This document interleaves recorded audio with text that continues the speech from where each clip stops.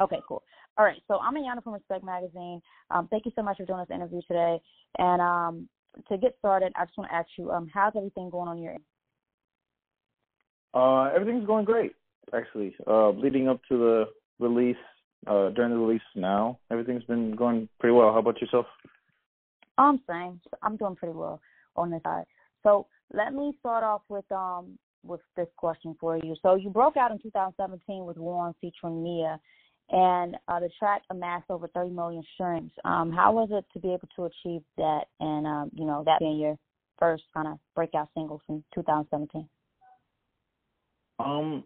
I wasn't honestly really sure how to take it. I honestly didn't even have Spotify at the time, so I wasn't really sure how streams worked. Of course, even in having like 100,000, when I realized I had 100,000 was a lot, and once it just kept piling and getting bigger, it's kind of I don't know. I try not to think about it too much. I feel like if I get too excited, I feel like the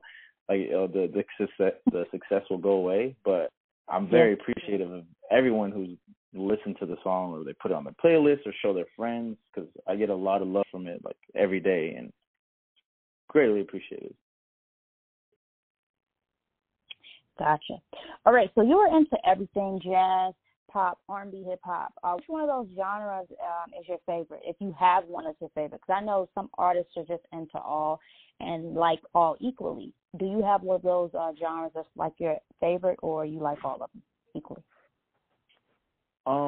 It's funny. Whenever I'm listening to a certain genre, in that moment, I feel like this is the greatest genre ever existed. Like couple weeks ago, I was listening to like bossa nova, and I'm like, no music beats bossa nova music. This is the greatest genre ever. But I rarely listen to it. And then when I'm listening to like, Devil in a New Dress by like Kanye featuring Rick Ross, and I'm like, Rick Ross's verse comes in, I'm like, there's nothing better than hip hop. But I always give my first like priority to like rap hip hop, because I wouldn't be making music without it. Hearing Kendrick Lamar's verse on Rigor Mortis, that's like, hearing that verse got me into it. I was like, that's what I'm gonna do. I'm gonna do that, and then the blend of all the other genres came later. But yeah. Nice. I want to ask you this one though. So since you said hip hop is one of your favorite one of your favorites, which hip hop album did you hear first? If you can remember, which hip hop album did you hear that you fell in love with, like at a young age? I would say Section 80 by Kendrick Lamar, because all the rap and hip hop music I heard before that, whether it was what my older siblings played or what my mom played, was never the album as a whole. It was either on the radio or, my mom, my uncle used to burn CDs for my mom. So it was kind of like a mix of different.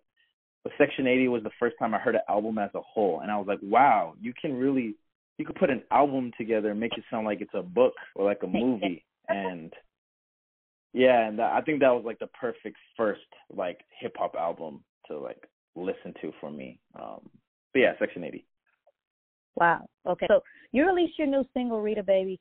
What did you want your fans to get out of that track? I know the same producer who produced Warm produced Rita Baby.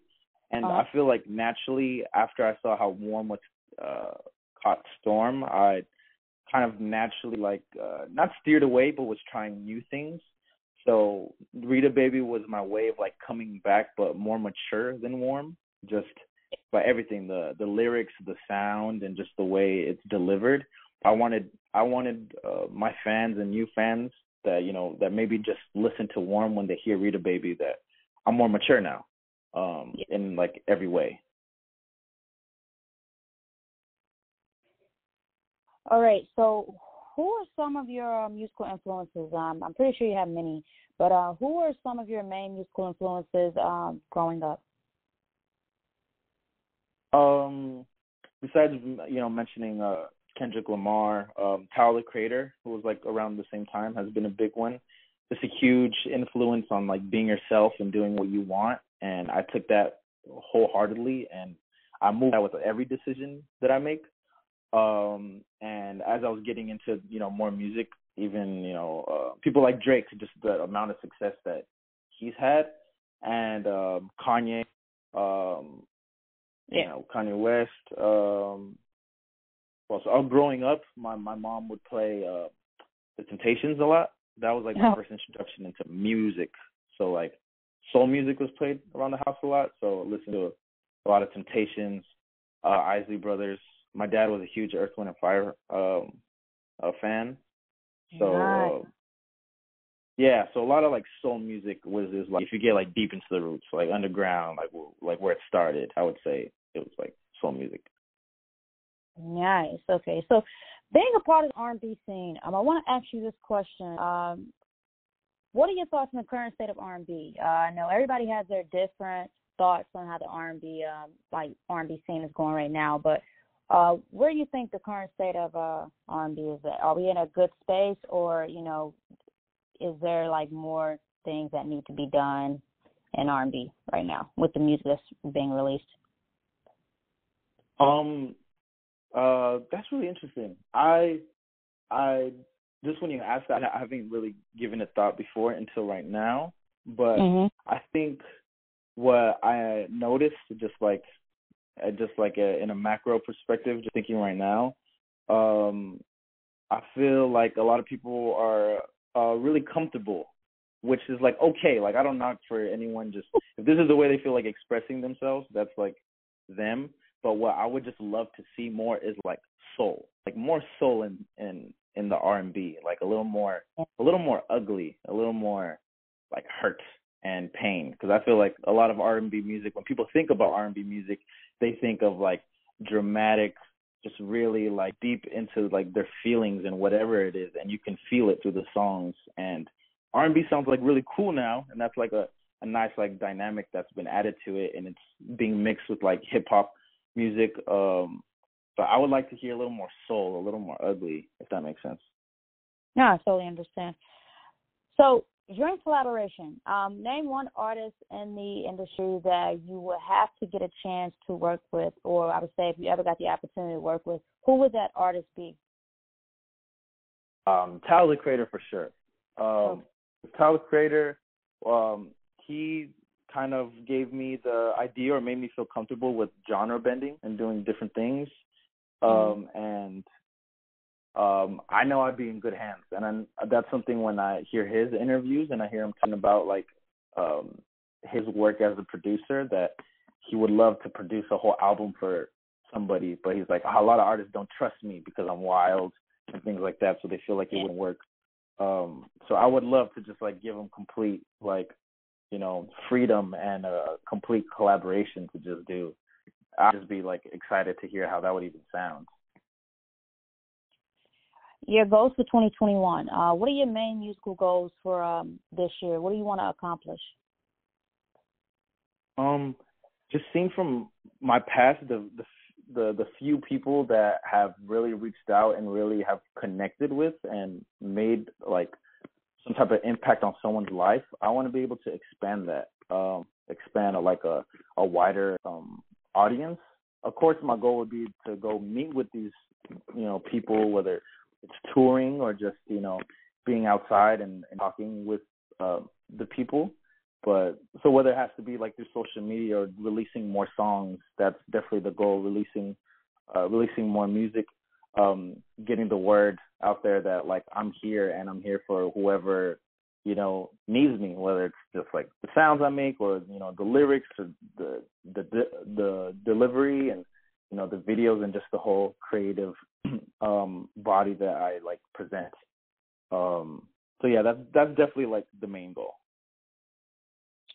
All right. So because I write for Respect Magazine, I want to ask you this question. What does respect mean to you? Like when you hear or see that word, what is your like personal definition of the word respect? I think respect is understanding, and it's perspective. Thinking about me respecting somebody, it's not always agreeing with someone. It's not even being behind somebody's back or even love. It's respect is like understanding, whether it's knowing that you don't understand the person, but letting people be their individual selves. So I think respect has so many words and things that go into it because it bleeds off into other I guess ways of looking at somebody.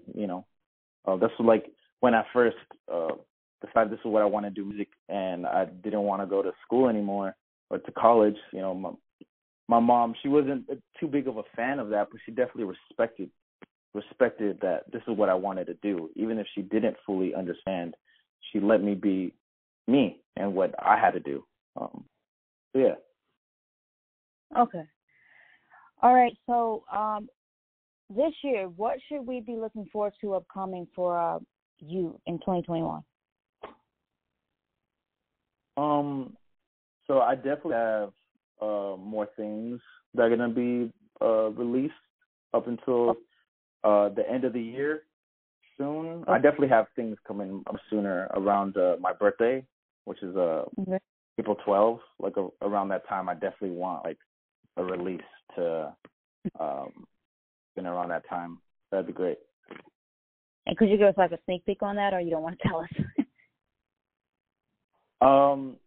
Well, I'm still figuring out like the details of which exact song is being released on that day. So I think that's the only reason why I can't give, I guess, a little too much information, because I don't want to say one thing and then it's something else. But I'm filming videos soon, so I think depending on how the visuals turn out for certain songs will like determine what's going to be coming out in April.